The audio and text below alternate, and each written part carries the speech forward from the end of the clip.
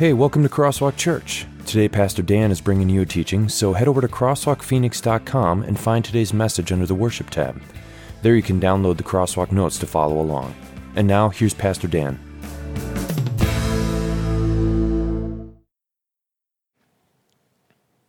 That takes us to our message, so at this time I ask you to look in that program and you will see your CrossWalk notes.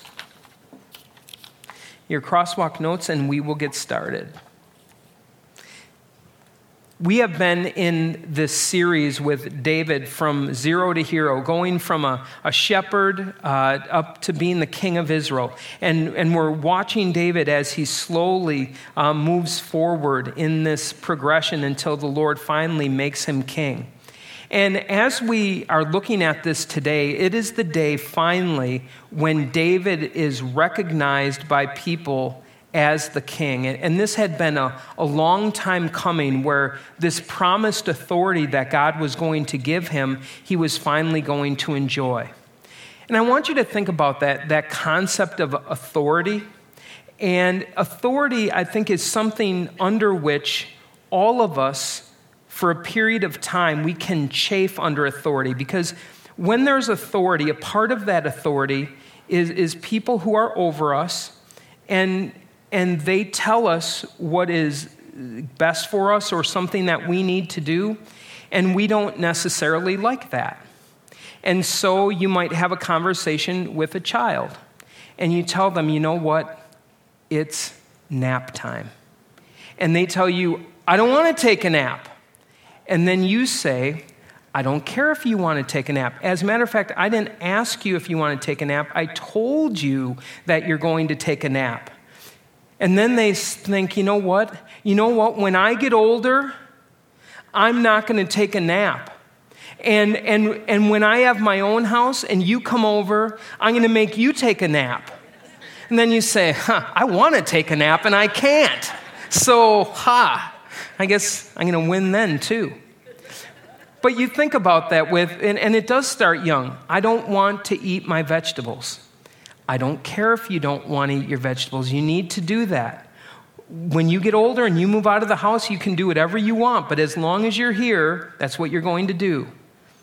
And then as they get older, it's just what you're going to fight about. It changes. But I want this tattoo right now. Well, I told you you're not going to get it. Well, when can I have that pierced? When can I have... And you tell them, you know what? That's not going to happen today. And then what starts to happen is, I don't know if it's the same with your kids, and it was with me the same way. I can't wait till I turn 18.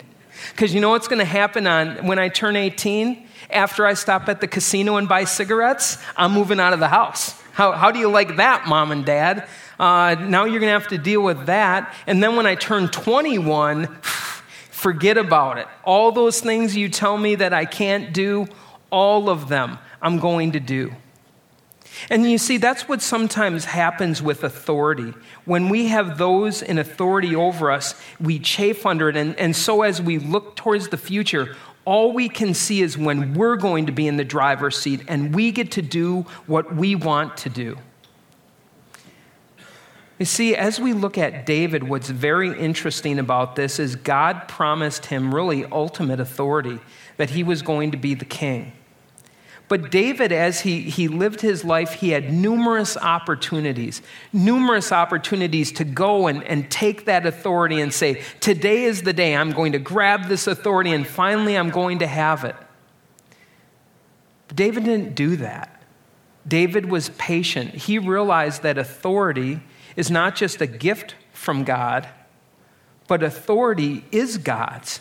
God is the authority in all of the world. And if he chooses to share that authority, whether it be with a king or whether it be with a parent or a boss or whoever it might happen to be, it is God's authority to give. See, at David's time, there were people who would look forward to that authority. And there were kings. You can read through the pages of the Bible. These were people who were kings in Israel, that when they finally were looking forward to becoming the king, first of all, some couldn't wait. And so as they looked towards the throne that their father had, that they killed him. say, you know what, the sooner I get him out of the way, the sooner I get on the throne. Others, once they became king, became very paranoid about their brothers and sisters and their children, so they would kill all of their families so that no one would take this authority away from them. But again, as we look at authority, we understand it in a little bit different way. That we understand authority is not mine to take, but rather that it is the Lord's to give. And it's that lesson as we look at David today that is one that we want to come to a better understanding of. The section we are going to be looking at today covers years, and it covers chapters. And so what I'm going to do with you today is a little bit of telling the story, and then what we're going to do is go back and look at a few highlights. So where we begin is on the battlefield, and we're with King Saul and Jonathan and two other of Saul's sons. And they are fighting the Philistines, and David's not involved with this battle. David is far away, and Saul is fighting the Philistines with his sons, and the fighting is getting heavy, and Israel starts to lose. And Israel now is on the run. And as they are on the run, Jonathan is killed. Two other of Saul's sons are killed, and Saul is mortally wounded. And as he is there on a hillside watching his army lose and he realizes he's going to die, he asks his armor bearer to kill him. He said, "Take your sword and run me through. It's better that I die here than if I get captured by one of the Philistines. And who knows, God only knows what they would do to me." But the armor bearer was afraid. And he said that I will not do it. And so what happened was Saul ended up taking his own sword and falling on it, that he killed himself on the battlefield. The next day, the Philistines were going around the battlefield, and they saw Saul's armor and recognized that it was Saul. They also found Jonathan and his other two brothers. And what the Philistines did is they cut their heads off, they nailed them to a city wall, and then left their heads there as a sign of their great victory. That day, some men from a town named Jabesh Gilead heard what had happened and how Saul and his sons, how they were humiliated by the way that they were treating their bodies. These men marched through the night, attacked that city, got the bodies back. They ended up burning them, taking the bones, and giving them a proper burial. A few days passed, and there was another individual who happened to witness Saul dying and everything that happened. And what this individual did, wasn't an Israelite, went to David and told David, Saul was on the battlefield and he was wounded. So what I did is I took my sword and I killed him for you. Figuring, well, if I tell David that I killed Saul, he'll love me for that, because that's the only thing standing between him and being the king. David was appalled and said, "How dare you kill the Lord's anointed?" And immediately had someone there put him to death for killing the king. David then went on to lament the death of Jonathan, the death of Saul. And you would think at that time, finally, David would become king. But he didn't. And the reason why is because there was another individual. His name was Abner. Abner was one of Saul's generals. He was the chief general of Saul. And what happened was Abner was still alive, and so was one of Saul's sons named Ishbosheth. And what Abner did is he went and got Ishbosheth and said, "You are going to be the king." Well, he wasn't king material, I'll just say it that way.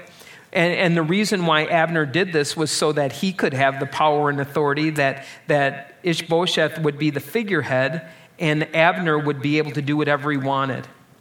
And this relationship lasted about 2 years. And it was 2 years in when David was being the king in Judah and Abner was being the king in the northern area of like 10 of the tribes. David had 2. That 2 men broke into the palace in the middle of the day, and they killed Ishbosheth. They stabbed him and killed him, and then they snuck out, they ran away, and they ran to David. And they said, David, great news. We just killed Ishbosheth for you, so now you get to be the king of not only Judah, but of all Israel. You know what David did? Put him to death. Immediately said, that is not the way you treat an innocent person like Ishbosheth. That is not the way the Lord works. That is not the way I operate. You are guilty of murder. They were put to death. Then over a period of time, David was fighting the Philistines, protecting the children of Israel, and it became obvious not just to the people of Judah, but also the people of Israel, that David should be their king. And so they all rallied together without any more fighting, and David became the king of the 12 tribes of Israel. And it was at that time when finally, David was given the throne. This was after approximately 17 years. 17 years from the time that he was anointed until he became king. That David became king that day, and one of the things that he did is he asked, are there any more descendants of Saul or any of Saul's children, specifically of Jonathan? And you can imagine what the people thought. Yeah, he wants to get these relatives. You know why? Put them to death. That way they can't take the throne from him anymore. But exactly the opposite happened.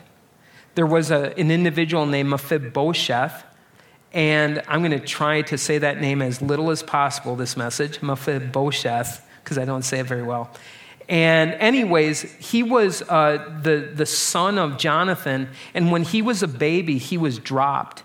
And we used to say that about my brother too, but that's a whole nother story. But he actually was dropped. And he was dropped on his legs, and because of that, he was lame and he couldn't walk. And David found him, that he had kind of been in hiding. And David brought him and said, you're Jonathan's son. And he said, yes. And that's when David said, you are going to be at my table. You're going to have a place at my table as long as I'm king. You are like family to me. And it's these things, that's the end of the lesson then. It's these things, these events really that show us David's authority and how he viewed authority. That those who thought they could go by any means and take that authority, take something that did not belong to them, take something that belonged to God and think that they could come and take it by their murder and things like that. David said, that is not the way this works. That is not the type of kingship that is going to mark what I do. But rather, as we look at David, if you're looking for an event that would mark the type of king he wanted to be, was one where he took Mephibosheth and he brought him in and showed him mercy and kindness. So that as the backdrop of what we're going to be talking about today, we go to our lesson. And it's in 2 Samuel 1, verse 11 and 12. This goes all the way back to when David is finding out that Saul and Jonathan are dead. Then David and all the men with him took hold of their clothes and tore them, which was a sign of just being unbelievably upset. They mourned and wept and fasted till evening for Saul and his son Jonathan, and for the army of the Lord, and for the nation of Israel, because they had fallen by the sword. Very interesting when you look at the sadness. These were individuals that David considered brothers. Individuals that he had fought side by side, not just some of them, really all of them. And so it was a personal loss, a loss on a personal level as he looked at his friend Jonathan.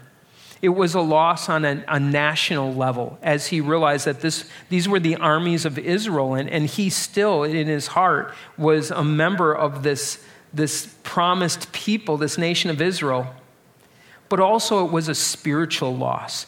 These were the armies of the Lord. And so on this day when Saul lost his authority, when the mantle of authority was taken from Saul, and this would be a time where you think it would have been put on David, that a part of him would have been happy that finally he's going to get what he was promised.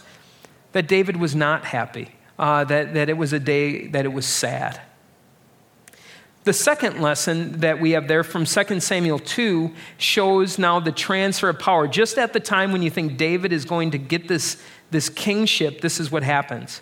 Meanwhile, Abner, son of Ner, the commander of Saul's army, had taken Ishbosheth, son of Saul, and brought him over to Mahanaim. He made him king over Gilead, Ashuri, and Jezreel, and also over Ephraim, Benjamin, and all Israel. As David heard this, a part of me has to wonder if he went, really, Abner?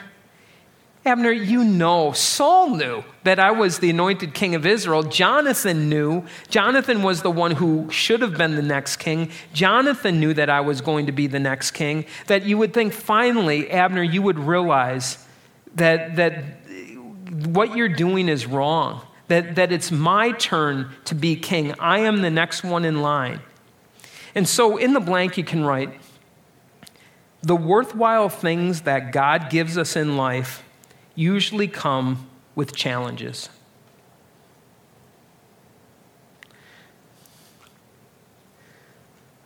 The worthwhile things that God gives us in life usually come with challenges. They take long periods of time. Like I said, with this was over 17 years. And during that time period, one of the reasons why it didn't come quickly is because David wasn't ready for it. During all of this, God was preparing him through good times and through bad times.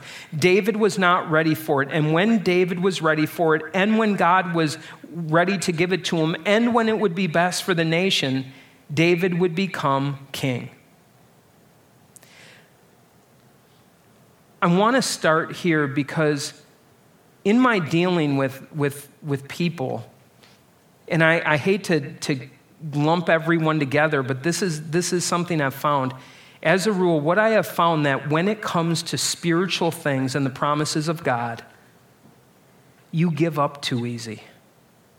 I give up too easily.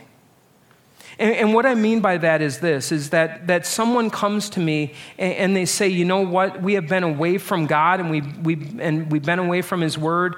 Pastor, what do you suggest that we do? And always, as part of that, you need to be closer to God. So I suggest devotions and the reading of God's Word, period. That's going to be a no-brainer answer you get every time. But then what happens is I meet with these same people a week later. You know, we tried it for 3 days, and then it was like it really wasn't helping us much. And so we just kind of gave up on that. So what else do you have? Are there any other ways that you could help us? You know, we've been having marriage problems, and we tried at it. In the fourth day, though, we got in this big argument, and so we decided to do something else. Do you have any other things that we could do? It's like, really? Don't you understand this? This is something that is long-term, that this is something that you day after day, that is a pattern of behavior. And I would liken it sometimes to getting in shape, where it doesn't happen. I worked out 3 times this week and I don't feel any better. As a matter of fact, I feel more sore. So maybe I shouldn't be doing this. There must be another way. And so what I have found with people is this use of this language where, you know, I believe the Lord is leading me to do this. And they'll use that terminology. I believe the Lord's leading me to do this. There's no word of God involved in this, no Bible passages, nothing like that. But what's also crazy about where God is leading them? It's where they want to go, and it's the path of least resistance. Wow.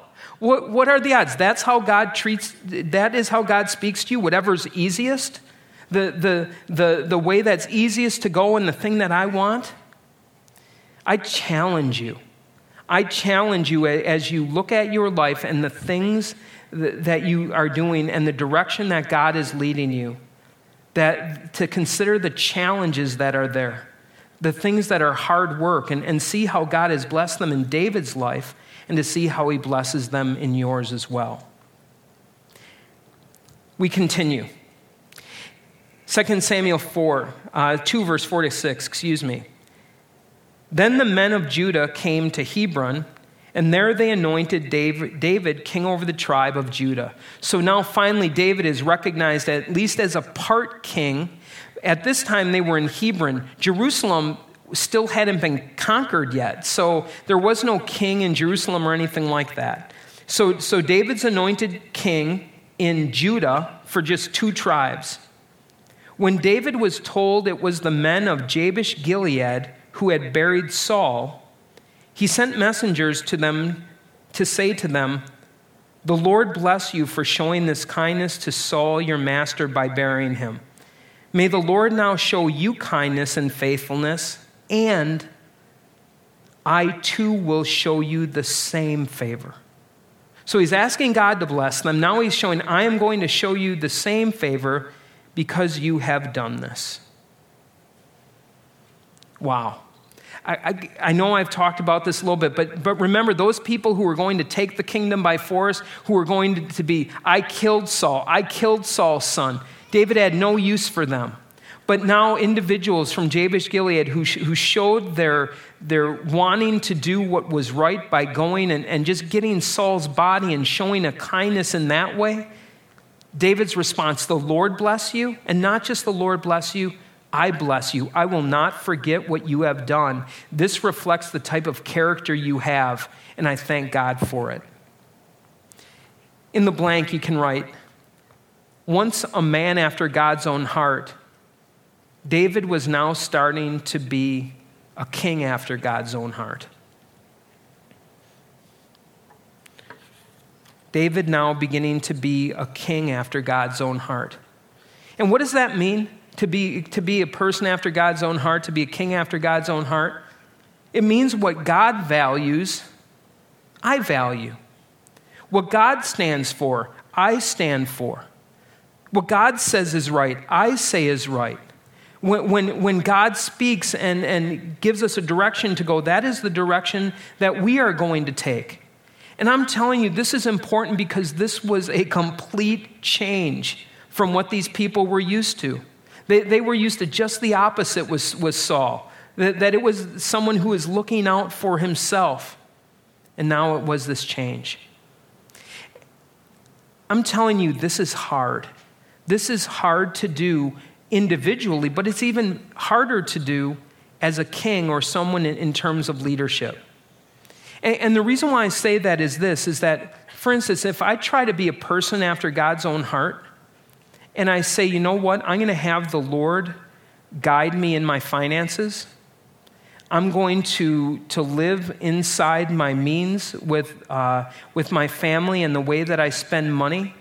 And I'm going to let that guide me, and I'm going to trust God to provide. That's what I'll do, and I'll trust God to do that. But now for a pastor and a leader of a church, people want to know, are we getting land or not? What's the story with that? How much money do we have? When are we going to get that done? And where exactly, how is it going to happen? Where is it going to come from? What's the plan? And so if I stand up here today and say, well, I think what we're going to do today is we're going to pray about it. That's great, Pastor. We can pray about it, but what are we going to do about it? And you see what happens is as you make that transition of just going in your own life to now taking others, so many other people are involved in it. And so for David, if it's David going with his shepherd, being as a shepherd with his sheep, and there's a lion or a bear coming to attack, and he's going to trust God and he's going to go out there and fight it. If this goes wrong, what happens? David dies. Oh, well, I guess he made a mistake.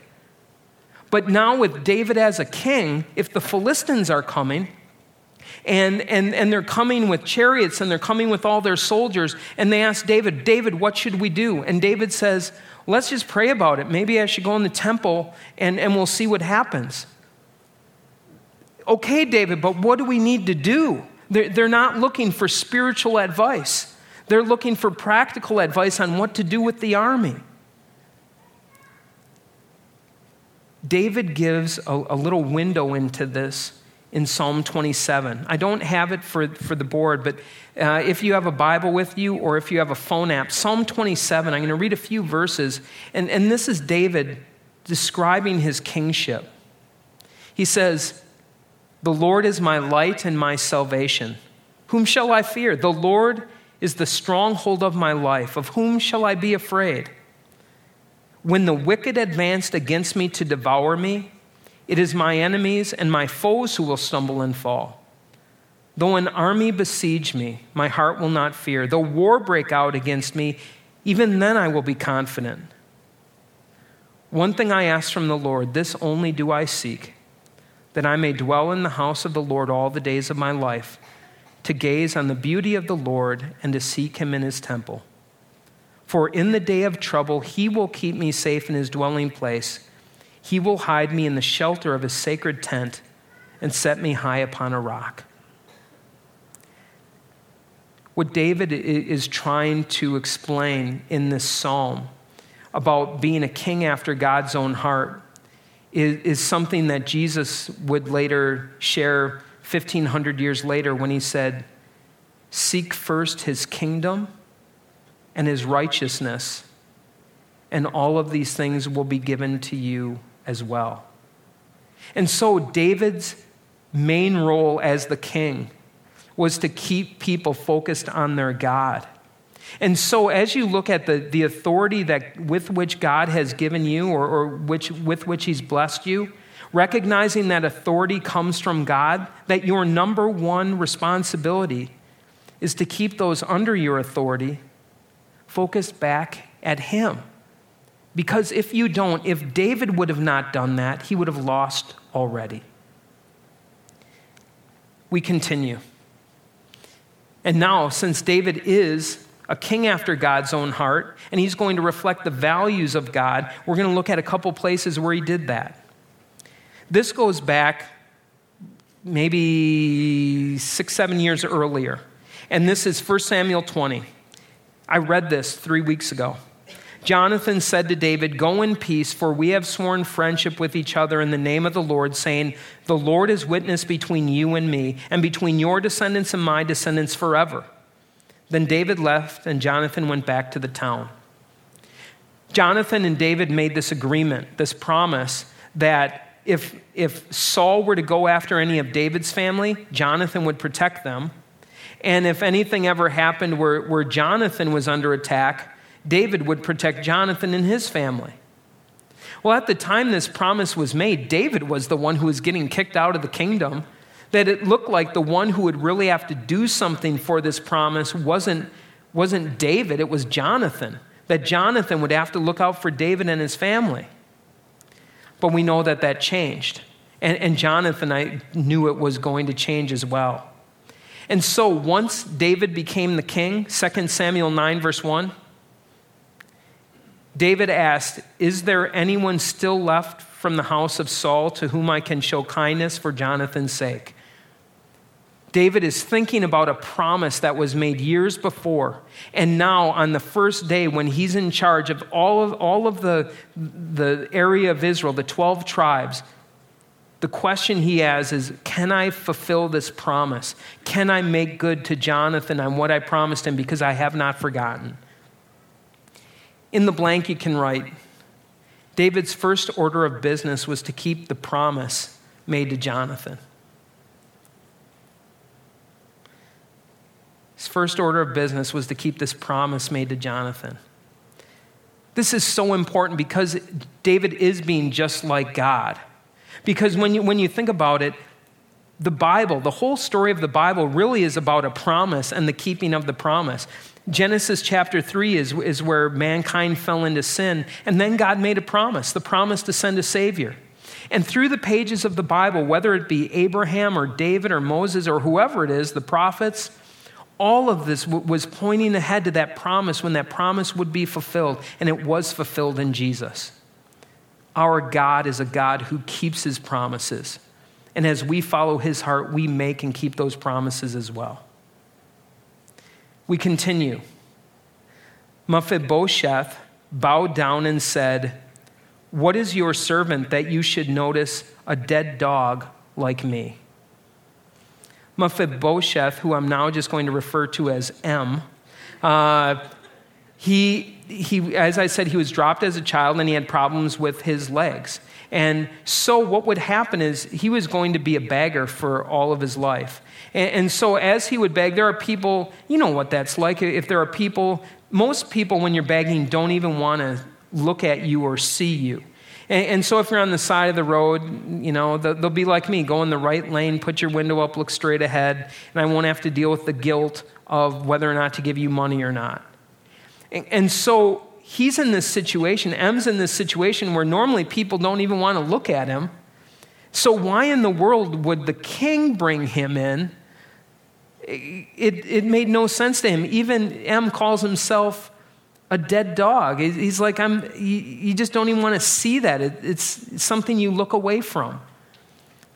In the blank, you can write, David showed Mephibosheth surprising grace. It was surprising. It was surprising, first of all, to Mephibosheth, but it was also surprising to all the rest of the people that David would think about that promise and make good on it. As I thought about this promise, again, it's like our God, showing surprising grace. There's going to be a song that's sung right after the message, and the name of the song is How Can It Be? And how can it be? Ask that same question, like, why, Lord, do you care about me? And the words of the song, the first part of it, I just find they're great for this. They really help bring an understanding. The song starts, I am guilty, ashamed of what I've done. These hands are dirty. I dare not lift them up to the Holy One. Lord, I can't even go to you in prayer and lift my hands. But then he says, you plead my cause. You right my wrongs. You break my chains. You overcome. You gave your life to give me mine. You say that I am free. How can this be? How can it be? That's the surprising grace that God has shown to each and every one of us, that as we come in sin, being these beggars that deserve nothing from him, if anything, punishment, the same with Mephibosheth, expecting maybe even to be killed, that he's given grace instead. But he continues, that David not only shows this surprising grace, but then even more. He says, the king summoned Ziba. And Ziba was a person who was put in charge, he and his family, of looking out for M's well-being. So this is Ziba, Saul's steward, and said to him, I have given your master's grandson everything that belonged to Saul and his family. Normally, this would be something for David to take. The previous king, you get everything that's his. But he didn't. He gave it all to him. You and your sons and your servants are to farm the land for him and bring in the crops so that your master's grandson may be provided for. And Mephibosheth's grandson of your master will always eat at my table. That's crazy. So not only is he giving him all this, but he's telling him, you are going to eat with me every day.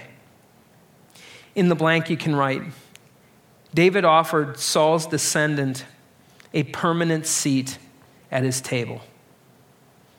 A permanent seat at the table. Again, I hope you can't help but see how David is being just like our God. He's done the same for you through Christ. And so as we look forward to heaven, and the Bible describes, as God describes it, as Jesus describes what heaven is going to be like, he describes it so many times as a banquet that you are invited to, and there's going to be a seat there with your name on it.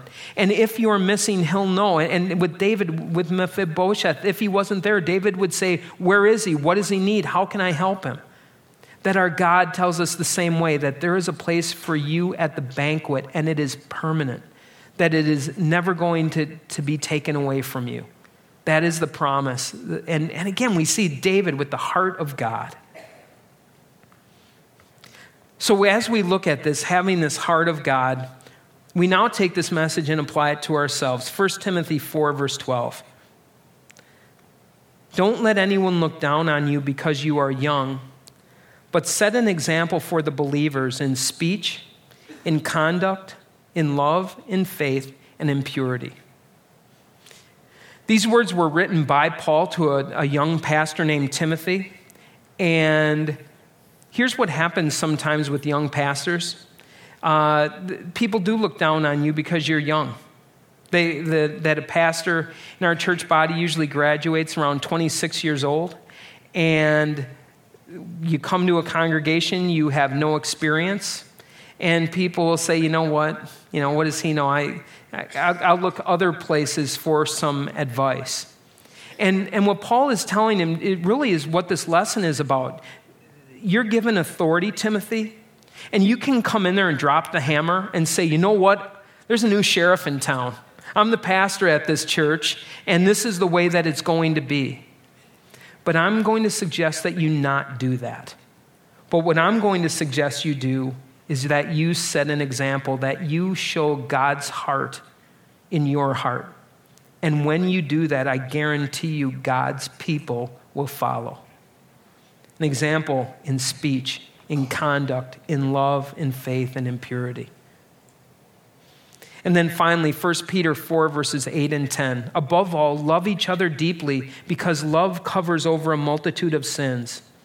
Each of you should use whatever gift you have received to serve others as faithful stewards of God's grace in its various forms. Loving each other, that forgiving heart as well.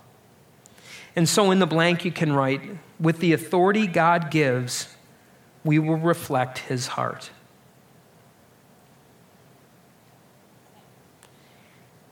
Now I need you to make this applications to wherever you're at in your life. What do I look like as a husband after God's own heart? What do I look like in my relationship with my kids as a father after God's own heart? What do I look like as a growth group leader after God's own heart? As a CrossWalk Kids volunteer after God's own heart? As a pastor after God's own heart? I have to believe it's going to be like Timothy, being an example in speech, in conduct, in love, in faith, and in purity. Who doesn't want to follow a husband like that? Who doesn't want to follow a pastor like that, a growth group leader that a CrossWalk Kids volunteer? This is what God has called us to be. And this is the part that David showed, is that David, in understanding authority and understanding patience in the heart of God, was willing to wait until God gave him what he has promised. And that's what I'm asking you to do as well. That as you look at these places that you would like to be in your faith, maybe places you would like CrossWalk to be, I don't know exactly where you are at in this, but I do know that this lesson of being patient and trusting God's promises to do what is right is where God is leading us. A final thing that as I had read through this is how it described a heart that's after God's own heart. That first of all, it's a believing heart that looks at the promises of God and embraces them. The next one is it's a bold heart that after believing his promises, lives them. The next one is that it's an inquiring heart that asks God, where do you want me to go, God? Where do I go from here? Lead me and guide me. It's a repentant heart that asks for forgiveness. And finally, it's a loving and forgiving heart that wants nothing but the best for those who are around them. That's my prayer for you. That as you look at the roles that God has given, that you would be a king, that you would be a pastor, that you would be a parent, whatever role you have after God's own heart. Let's pray. Dear Lord God, we thank you for the gift of authority that you have given your church and government and families. Thank you for people who look out for us and who look out for our well-being. And now, Lord, we also understand that you put us in positions of authority where we look out for others as well. As we do that, may we be people after your own heart, always searching your will, Lord, always being guided by you, strengthened by you, and encouraged by you. Please help us in all of the roles that you have given us. Amen.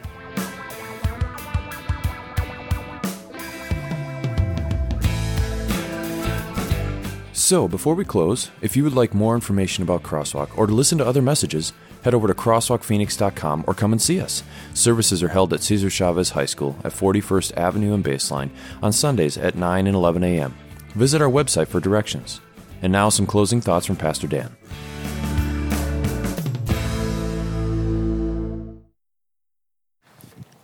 Up to this point in David's life, he really had two contrasting styles of authority. One of them was Saul, who tried to hold on to it and didn't want to lose it and was paranoid all the time because of it. And then he had the leadership of his God and trusting in him, which brought peace. And so when he became king, it was a no-brainer for him of which direction he would follow. In your life, I'm sure you have negative examples as well as a positive one in Christ. And as you go forward, whatever role it is, do it as one who's after God's heart as you do it. Also go with the Lord's blessing. The Lord bless you and keep you. The Lord make his face shine on you and be gracious to you. The Lord look on you with favor and give you his peace. Amen. We'll see you on the patio.